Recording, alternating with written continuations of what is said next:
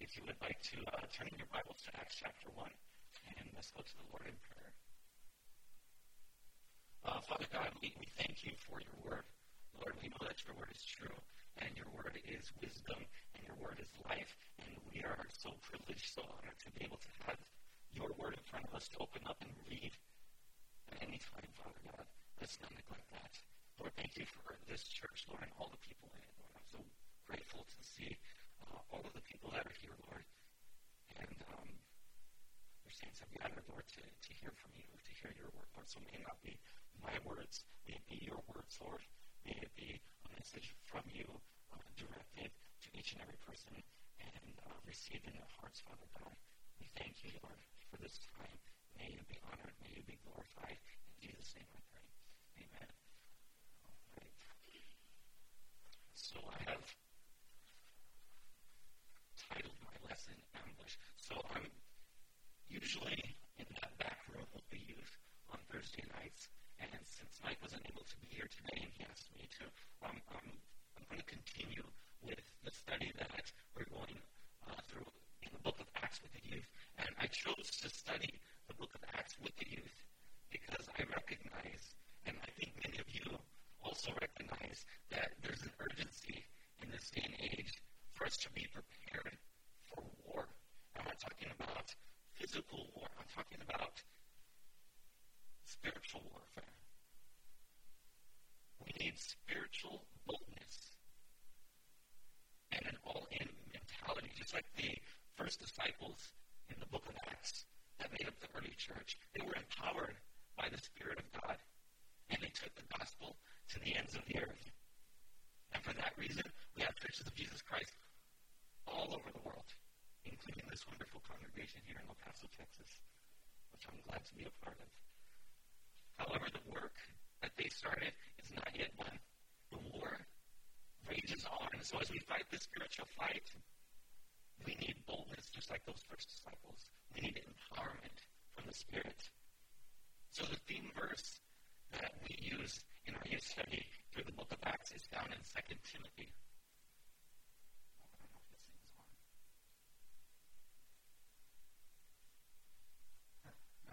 Get to the next slide. There you go. 2 Timothy chapter 2, verses 3 and 4. It says this: share in suffering as a good soldier of Christ Jesus. No one serving as a soldier gets entangled in concerns of civilian life. He seeks to please his commanding officer. So the young men and women in our youth group need to understand that they are soldiers for Christ. In the same way, we only have a few more years under our belts. I'm included in that, you just heard. We also need to understand that we are soldiers for Christ. So let's analyze these verses on the screen really quick. First of all, notice it says that we are to be good soldiers of Christ Jesus. So what do you think of when you hear that phrase, good soldier? You might think of qualities such as obedience, loyalty, discipline, bravery. Those things come to mind. So it's no less true for those who take up the banner of Christ to follow him into battle. Secondly, it says that the soldier should expect and be willing to endure suffering. That means hardships, trials, persecution, even death. And it's all for the sake of Christ. Ours should not be a safe Christianity. So we kid ourselves if we think the Christian life is full of sunshine and rainbows and fluffy unicorns. Right? Christianity is not for the faint of heart. Third, it says that the soldier of Christ does not become entangled in the concerns of civilian life, but is focused on the cause of Christ. He seeks first the kingdom. He prioritizes Christ above all else. As Paul writes, everything else is garbage when compared to knowing Christ. The soldier doesn't get easily distracted by shiny objects or by squirrels scurrying up a tree. Exactly. You recognize that this world and the things of it will one day pass away. Those are the things that Jesus said are corrupted by moth and rust and are susceptible to theft. The soldier of Christ rather stores up for himself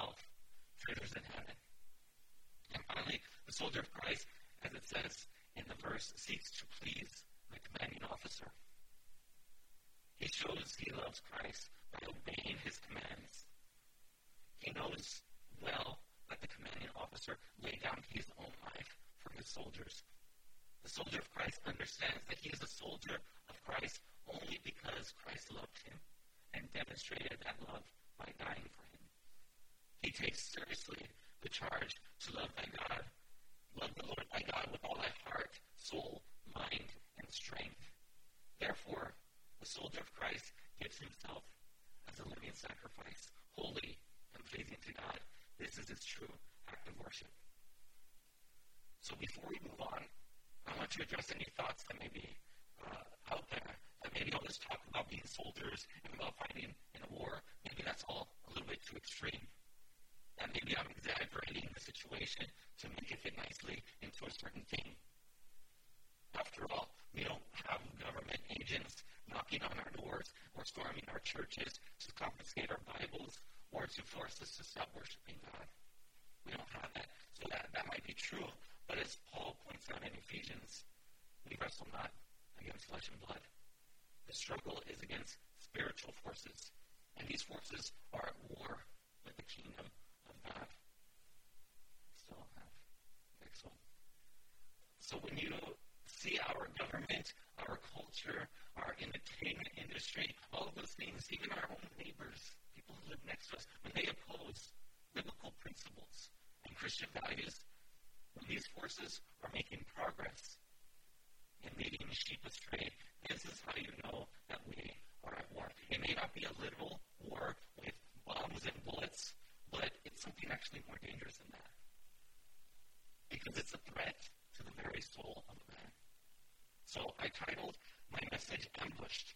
And ambush, as you may know, is a type of attack characterized by the following. So we see this. It's an attack from a concealed position. Second of all, the attack is meant to surprise the enemy. It's meant to strike when least expected. And third, the attack, of course, has to be carefully planned out in advance. The time and location of the attack must be carefully chosen so that the ambush might be successful, so that the enemy might be caught off guard and fall. So perhaps you've heard of the cliche, expect the unexpected. Or how about this one? Be prepared for anything. Such advice, maybe it foreshadows something unpleasant that is likely to happen, but it's too vague to be of any practical help. It's impossible to be prepared for every possible scenario. It's impossible to expect something that you don't expect. That's the definition of unexpected. So that's why ambushes, if they're planned and executed well, they usually work. Despite the sage advice to expect the unexpected and be prepared for anything, being caught in an ambush usually leads to sound defeat. Lacking an omniscient mind, any person or group of persons is susceptible to falling victim to an ambush. But not so with God. Any attack on God, ambush or not, no matter how well planned, is going to fail. So remember Judas and he who we're going to be reading about in our passage tonight. He thought he had everything planned out and that he had executed the ambush of all ambushes on the Lord Jesus Christ. But Judas got plot twisted. So we are going to see through the study that you cannot outplan God. He's the King of the universe, the sovereign God, the one who calls the end from the beginning. There's no such thing as ambushing God. So in our main text is from Acts chapter 1. And that's as far as I've gotten with the youth so far. Just to kind of recap where we've been in Acts, we read in the first pages of Acts how Jesus commissions his disciples, be my witnesses to the ends of the earth. He then takes to the skies and he leads them to carry out the mission that he has tasked them with. Then we have two men standing nearby, and they instruct these men, these soldiers, to stop looking at the clouds and get to work. And that's what they do. So we come to verse 15. And in verse 15 it says, in those days, Peter stood up among the brothers and sisters. The number of people who who were together was about 120, and said, "Brothers and sisters, it was necessary that Scripture be fulfilled, that the Holy Spirit through the mouth of David foretold about Judas, who became a guide for those who arrested Jesus. For he was one of our number and shared in this ministry. Now this man acquired a field with his unrighteous wages. He fell head first, his body burst open, and his intestines spilled out. This became known to all the residents of Jerusalem, so that their own language, the field is called Hakeldama, that is, field of blood. For it is written in the book of Psalms, let his dwelling become desolate. Let no one live in it. Let someone else take his position. Therefore, from among the men who have accompanied us during this whole time, the Lord Jesus went in and out among us, beginning from the baptism of John until the day he was taken up from us. From among these, it is necessary that one of us become a witness with us of his resurrection." So they proposed two: Joseph, called Barsabbas, who was also known as Justus, and Matthias. Then they prayed, "You, Lord, know everyone's hearts. Show which of these two you have chosen to take the place in this apostolic ministry that Judas left to go where he belongs." And then they cast lots for them, and the lot fell on Matthias, and he was added to the 11 apostles. So, going back to the concept of the ambush, we first of all see this element, the first element, which is the concealed position. The attacker must situate himself in such a way that he is hidden. The victim must be unaware of the presence of the attacker. Among hiding places that you can ask, the best hiding secret that you might know, perhaps the best kind of hiding place is a hiding place in plain sight. Such was the case with the man numbered among the 12 named Judas. So if we back up to Acts chapter 17 in our passage, it says this: "For he was one of our number and shared in our ministry." So early in his ministry, Jesus breaks away from the multitudes, and he spends some time by himself in solitude. Luke tells us that he was spending his time praying, that he was up all night praying. And it would seem that his prayer was over a list of names that he had compiled. 12 men among many disciples who would be known as his apostles. In Luke 6, I'll go back one. Thank you. And in Luke 6, verses 12 through 16, it says, "During those days he went out to the mountain to pray and spent all night in prayer to God. When daylight came, he summoned his disciples, and he chose 12 of them, whom he named apostles. Simon, whom he also named Peter, Andrew his brother, James and John, Philip and Bartholomew, Matthew and Thomas, James the son of Alphaeus, and Simon called the Zealot, Judas the son of James, and Judas Iscariot, who became a traitor." So there's that last name on the list, Judas Iscariot. Immediately, the first time we see mention of his name in the book of Luke, he is identified as a traitor. Matthew and Mark's gospel also designate him in this way, as they enumerate the newly anointed apostles of Jesus. So a couple things about Judas that we need to note. First of all, Judas was chosen by Jesus to be an apostle. He was chosen, right? And Jesus wasn't in the dark about Judas's devious nature.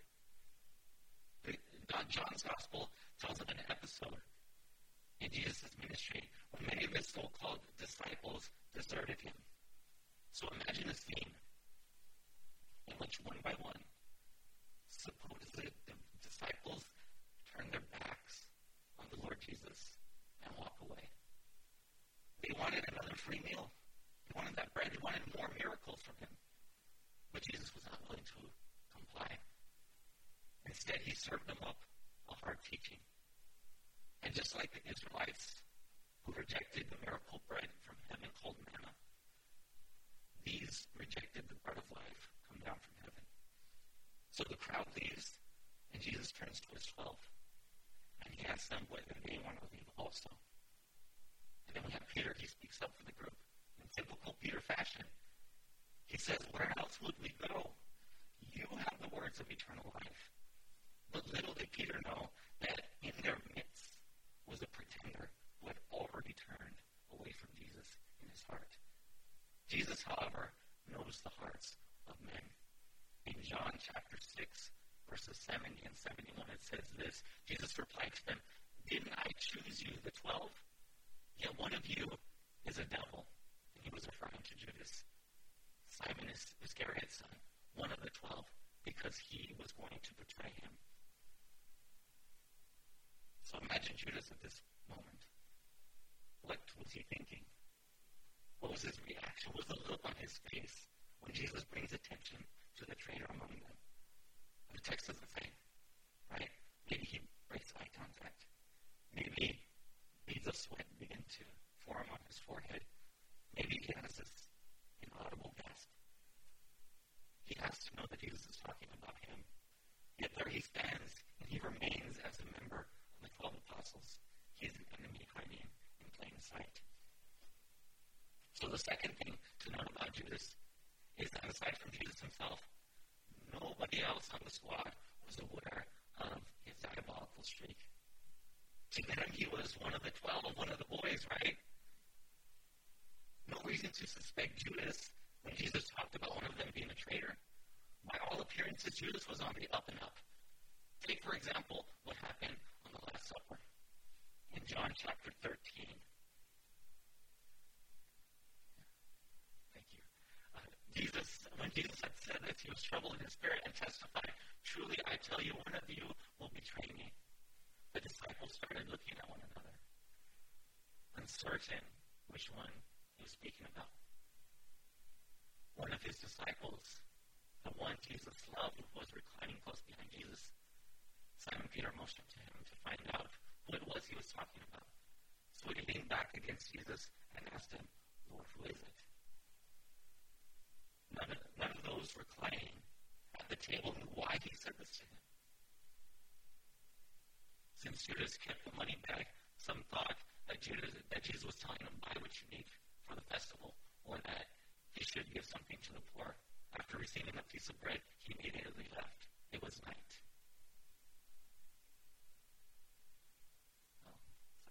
That was it. So when Jesus drops the bomb about his impending betrayal, the disciples were dumbfounded about who could be the culprit. So notice what didn't happen. What didn't happen was that the 11 out of the 12 slowly turned with one accord to stare at the obvious Judas. Right? That didn't happen, right? Nobody said or even thought, yeah, Jesus is totally talking about that great Judas, right? No one suspected him as he lurked in the shadows and let out an evil laugh whenever Jesus spoke of a traitor, because he didn't do those things. He didn't lurk about in the shadows. He appeared just like the rest of them.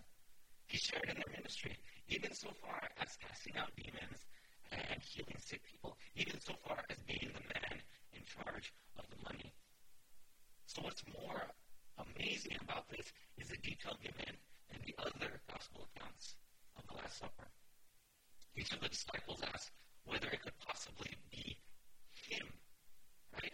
Is it me? Could it be, right? So in fact, each man thought himself more likely than Judas to be the bad banana in the bunch. The passage in John indicates that at least John knew who the mystery villain was. But nobody thought anything shady was going down when Judas abruptly excuses himself from the dinner table. And Jesus tells him, go do your deed quickly. Nobody thought, weird. Guess there must be something to do with the money or whatever. No big deal. So the passage concludes, as we see, quite ominously by pointing out that it was night. Yes, Judas was off into the darkness and onto phase 2 of his plot to ambush Jesus. So I ask this, could there be a Judas or two out there in the church? A guy or a gal who looks like the rest of us, attending church, even a midweek service, and showing up with a heavy CSB Bible to your right, or before you eyeball with suspicion your neighbor or your neighbor's neighbor, take a cue from the disciples at the Last Supper. Lord, is it me? Do I have within me the ability to betray my Lord? To turn my back and leave him? The Bible encourages each one of us to regularly examine ourselves to be sure we're in the faith. It's a type of heart check that no stethoscope can do. But thankfully, as prone to wander as we all are, the Lord keeps us fettered. If we belong to him, if we truly belong to him, no force on earth can separate us, even our own deceitful hearts. It is he who keeps us and not we ourselves. So we move on to the second element of the ambush, which is the surprise attack. The second element of the ambush is the sudden and surprising nature of the attack. The attacker, who had been waiting from his concealed position for just the right moment, explodes from his hiding place to strike.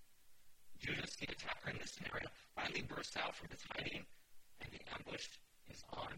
We read the passage in Acts of the words of Peter, which say in Acts chapter 1, verse 16, brothers and sisters, it was necessary that the scripture be fulfilled, that the Holy Spirit through the mouth of David foretold about Judas, who became a guide to those who arrested Jesus. So the scene is a familiar one. Jesus is playing in the garden while the disciples are over there asleep. You guys know. Jesus is in agony, sweating drops of blood while his men slumber over there, oblivious to the danger that's approaching. So the betrayal is at hand. The surprise attack is underway. So let's read the account in Matthew's Gospel, Matthew chapter 26. It says, while he was still speaking, Judas, one of the 12, suddenly arrived. A large mob with swords and clubs was with him. From the chief priests and the elders of the people, his betrayer had given them a sign. The one I kiss, he's the one. Arrest him. So immediately he went up to Jesus and said, greetings, Rabbi, and kissed him. Friend, Jesus asked him, why have you come? And they came up, took hold of Jesus, and arrested him.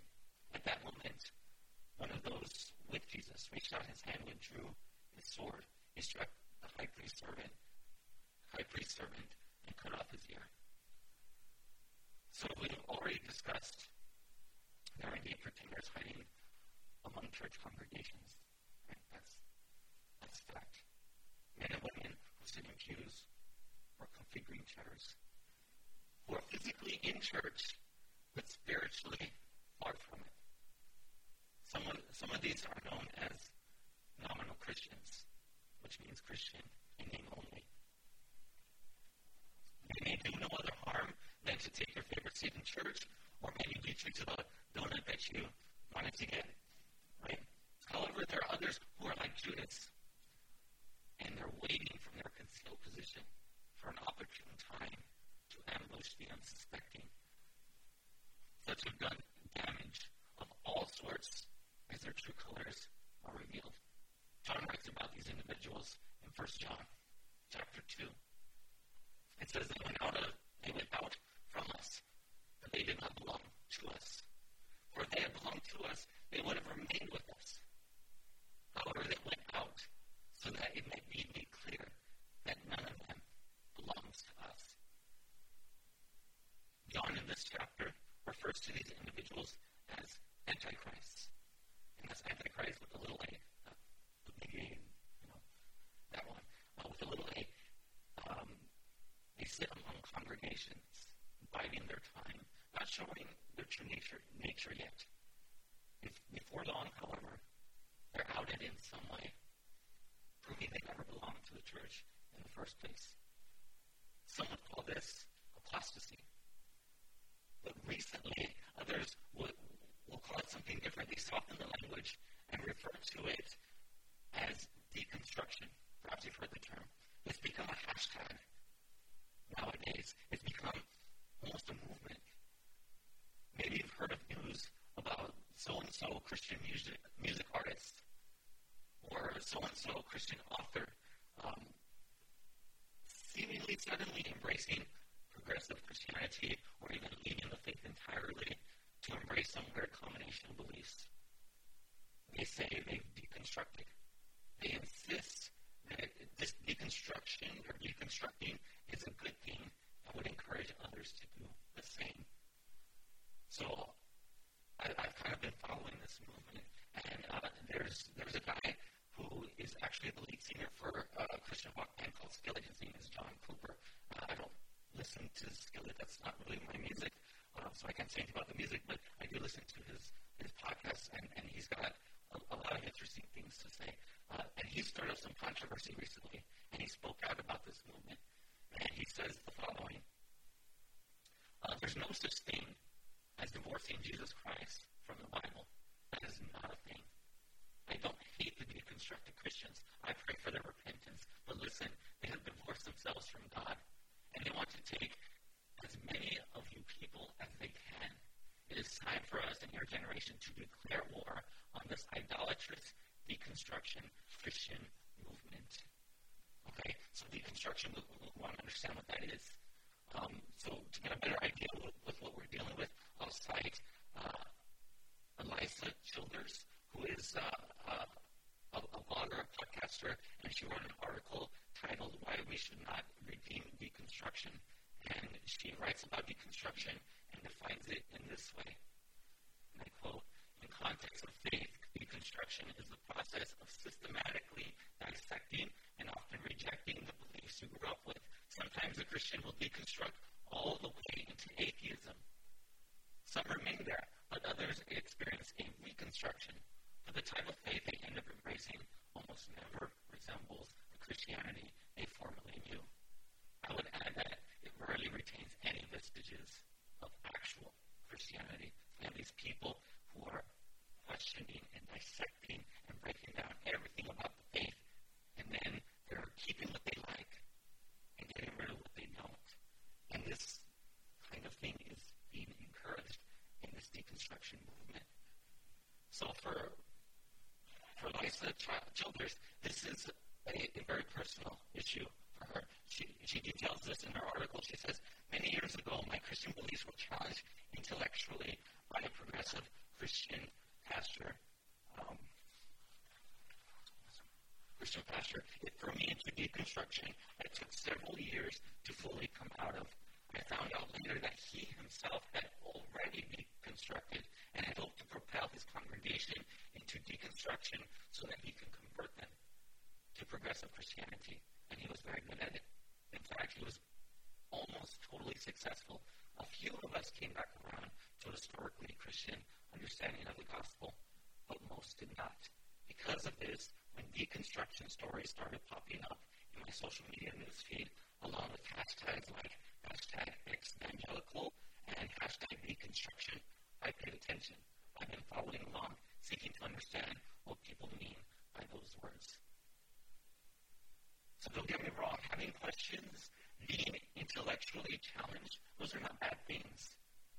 Ask the youth here at the church if I ever challenged them intellectually. I hope I challenge you intellectually with tonight's study. Our young people need to understand that our faith is more than the bedtime stories they heard when they were little about a snake talking in the garden, a boat full of animals floating on floodwaters, a man who was swallowed by a giant whale.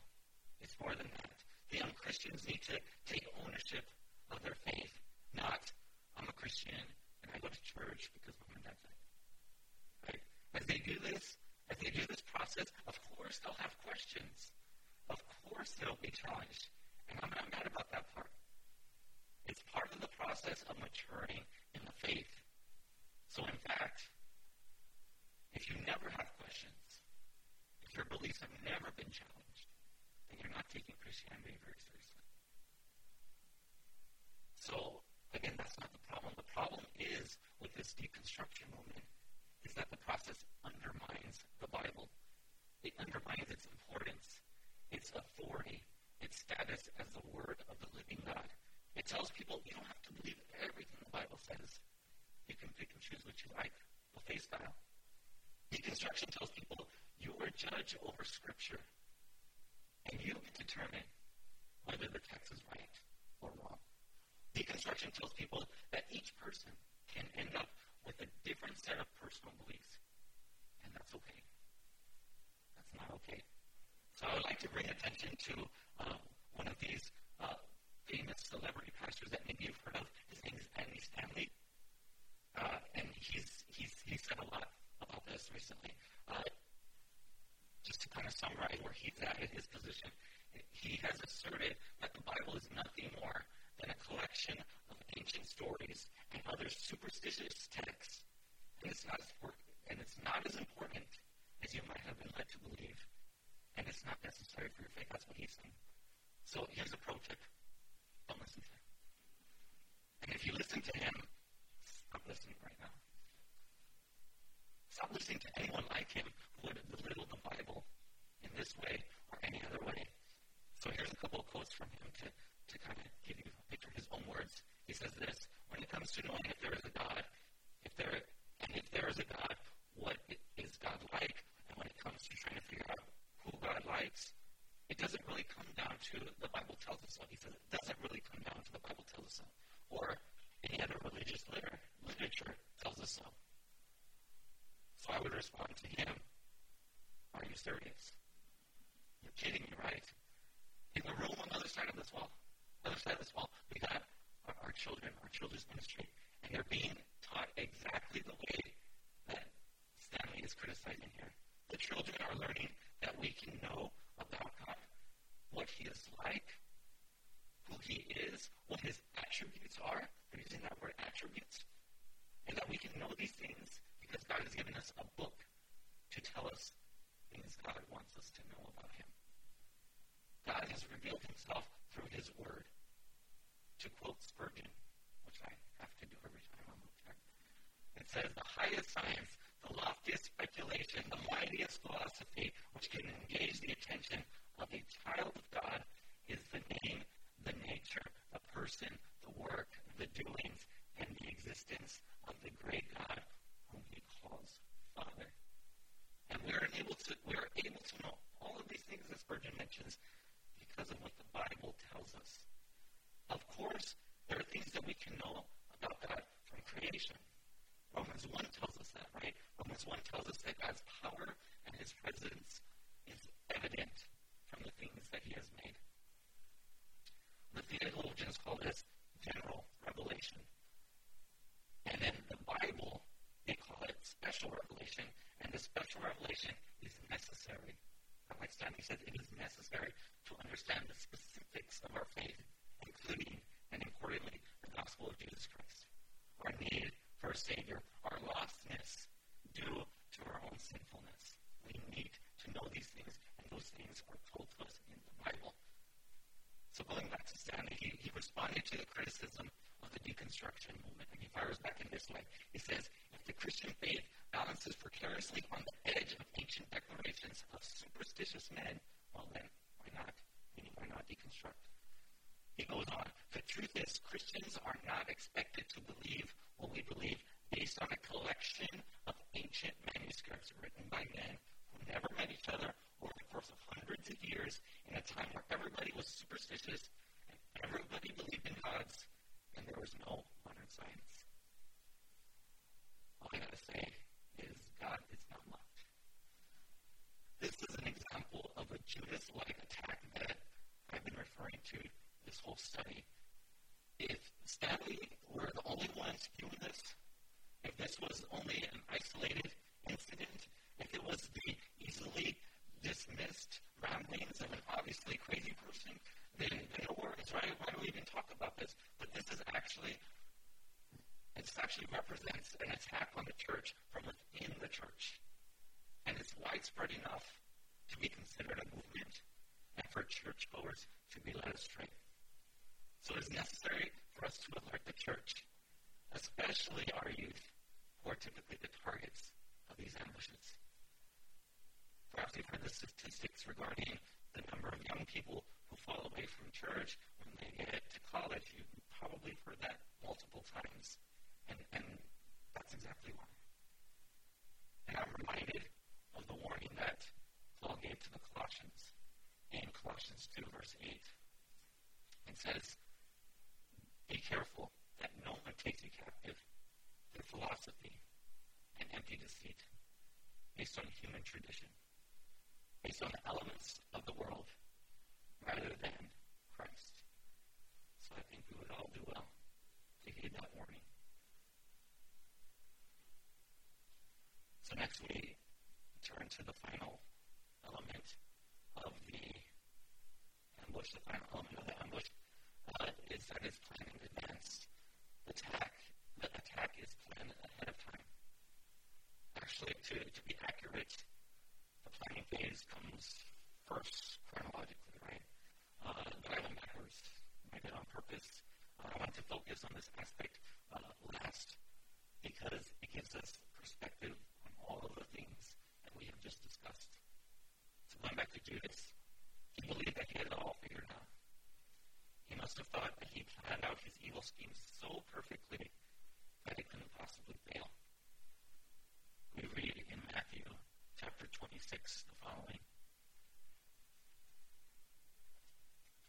One of the 12, the man called Judas Iscariot, went to the chief priests and said, "What are you willing to give me if I hand him over to you?"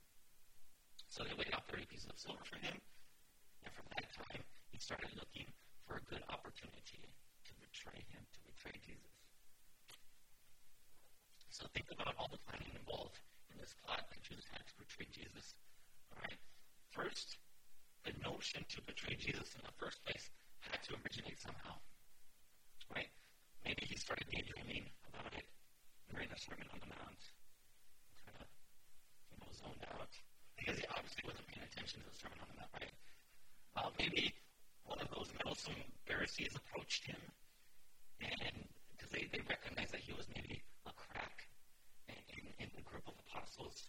But whatever it was, Judas ended up having to go and talk to the right people who were willing to pay him the money that he wanted to betray Jesus.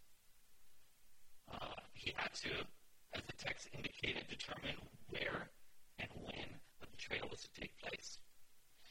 With that came the logistics, right? Logistics of rounding up an angry mob, a company of soldiers, and equipping everybody with clubs and swords and torches. And the group had to be ready at the specified time and location, maybe without much notice. And finally, we all know this part, just had to give them a signal to let them know which of those men in the dark was actually Jesus, right? He had to let them know which man to arrest, the now famous Judas Kiss. So all the planning that he did, it seemed to have paid off, right? And the ambush went without a hitch. Let's turn back to Acts, and we shall see that Judas wasn't as smart as he thinks he was. Again, verse 16 says this, brothers and sisters, it was necessary that the scripture be fulfilled, that the Holy Spirit through the mouth of David foretold about Judas, who became a guide to those who arrested Jesus. So you see, everything that Judas did, all of his planning and plotting and scheming, what he thought was a successful ambush, it actually was all foretold in Scripture. It all played out according to not his, but God's plans and purposes, which he communicated to his servant David. Peter elaborates in Acts 1:20 when he says, "For it is written in the book of Psalms, let his dwelling become desolate. Let no one live in it, and let someone else take his position." So Peter, inspired by the Spirit of God, interprets these verses from the Psalms, which, by the way, is Psalm 69 and Psalm 109, as referring to Judas. He uses this prophecy as a basis for suggesting to the apostles that they choose someone else to take Judas's place. So the point should be clear. God knew way in advance that Judas would be born, would grow up to be a false disciple, would be an awful traitor, would kill himself, would vacate his spot and leave it open for someone else to take. God knew all of this, but we can make a stronger assertion than just God knew that would happen. Not only did he know it would happen, it wasn't just a really good guess. It wasn't just a super accurate prediction. God doesn't do guesswork. This was all master plan. God was not surprised by the events that we just went over. The thoughts and intentions of Judas were not hidden from God. And like I said, there's no ambushing the God of the universe. So what does that mean for us? It says, so when things happen that we don't quite understand, when life catches us off guard, we can be comforted by knowing that nothing catches God off guard. So we read Scripture, we read the Bible, and we see the big picture that God gave to us, right? We see how things unfold, how Joseph suffered in prison. And later he understood that it was part of God's plan. He tells his brothers, he meant it for evil, but God intended it for good. And what about Job? He lost everything, but we read that God had a purpose in it. It was to show Satan that Job would not turn away from it, that Job would not curse God. And of course, this one, the Bible tells us how Jesus died on the cross, how the worst crime in human history was the killing of the innocent Son of God. And that was meant to save us. So the same God who orchestrated the events that we read about in Scripture is still active in bringing his plan and his purposes to pass in our lives and in our world. So let's finish up in Acts. We go back to Acts chapter 1, the last two verses that we read in our passage. It says, then they prayed, you, Lord, know everyone's hearts. Show us which of these two you have chosen to take the place in this apostolic ministry that Judas left to go where he belongs. Then they cast lots for them, and the lot fell on Matthias, and he was added to the 11 apostles. So God's knowledge goes way beyond just knowing what's going to happen, knowing what events will come to pass. He can peer into the very heart of a man and read that heart. And that includes each of us. Nothing is hidden from him. If that unsettles you, then let it unsettle you. If it makes you uncomfortable to know that, then be uncomfortable. Remember how I mentioned that the Bible encourages us to check ourselves regularly, to ask, Lord, am I fit for the battle? God already knows. He already knows whether I'm fit for the battle.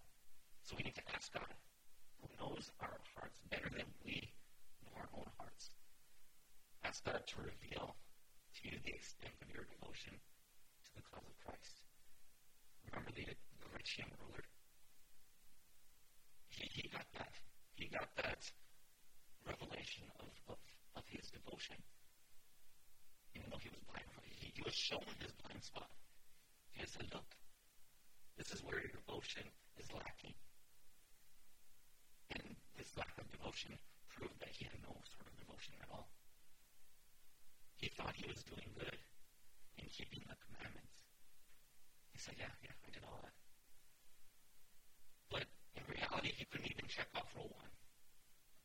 So in a sad scene, the rich young ruler reveals his spiritual poverty and his lack of rule of his own heart as he turned away from following Jesus because he'd rather have his stuff.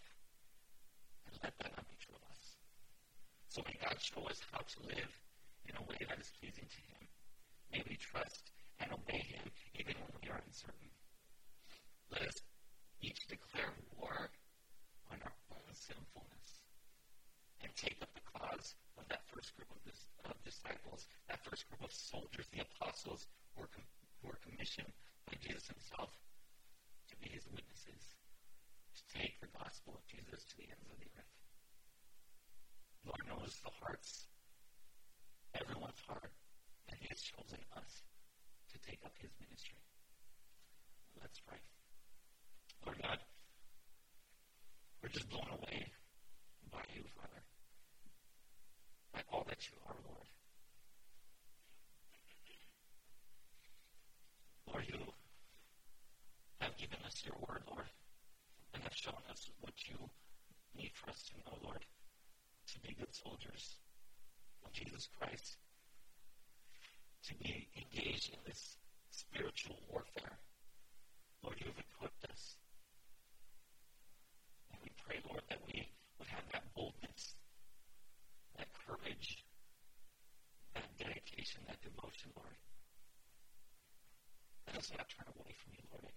In Jesus' name I pray. Amen.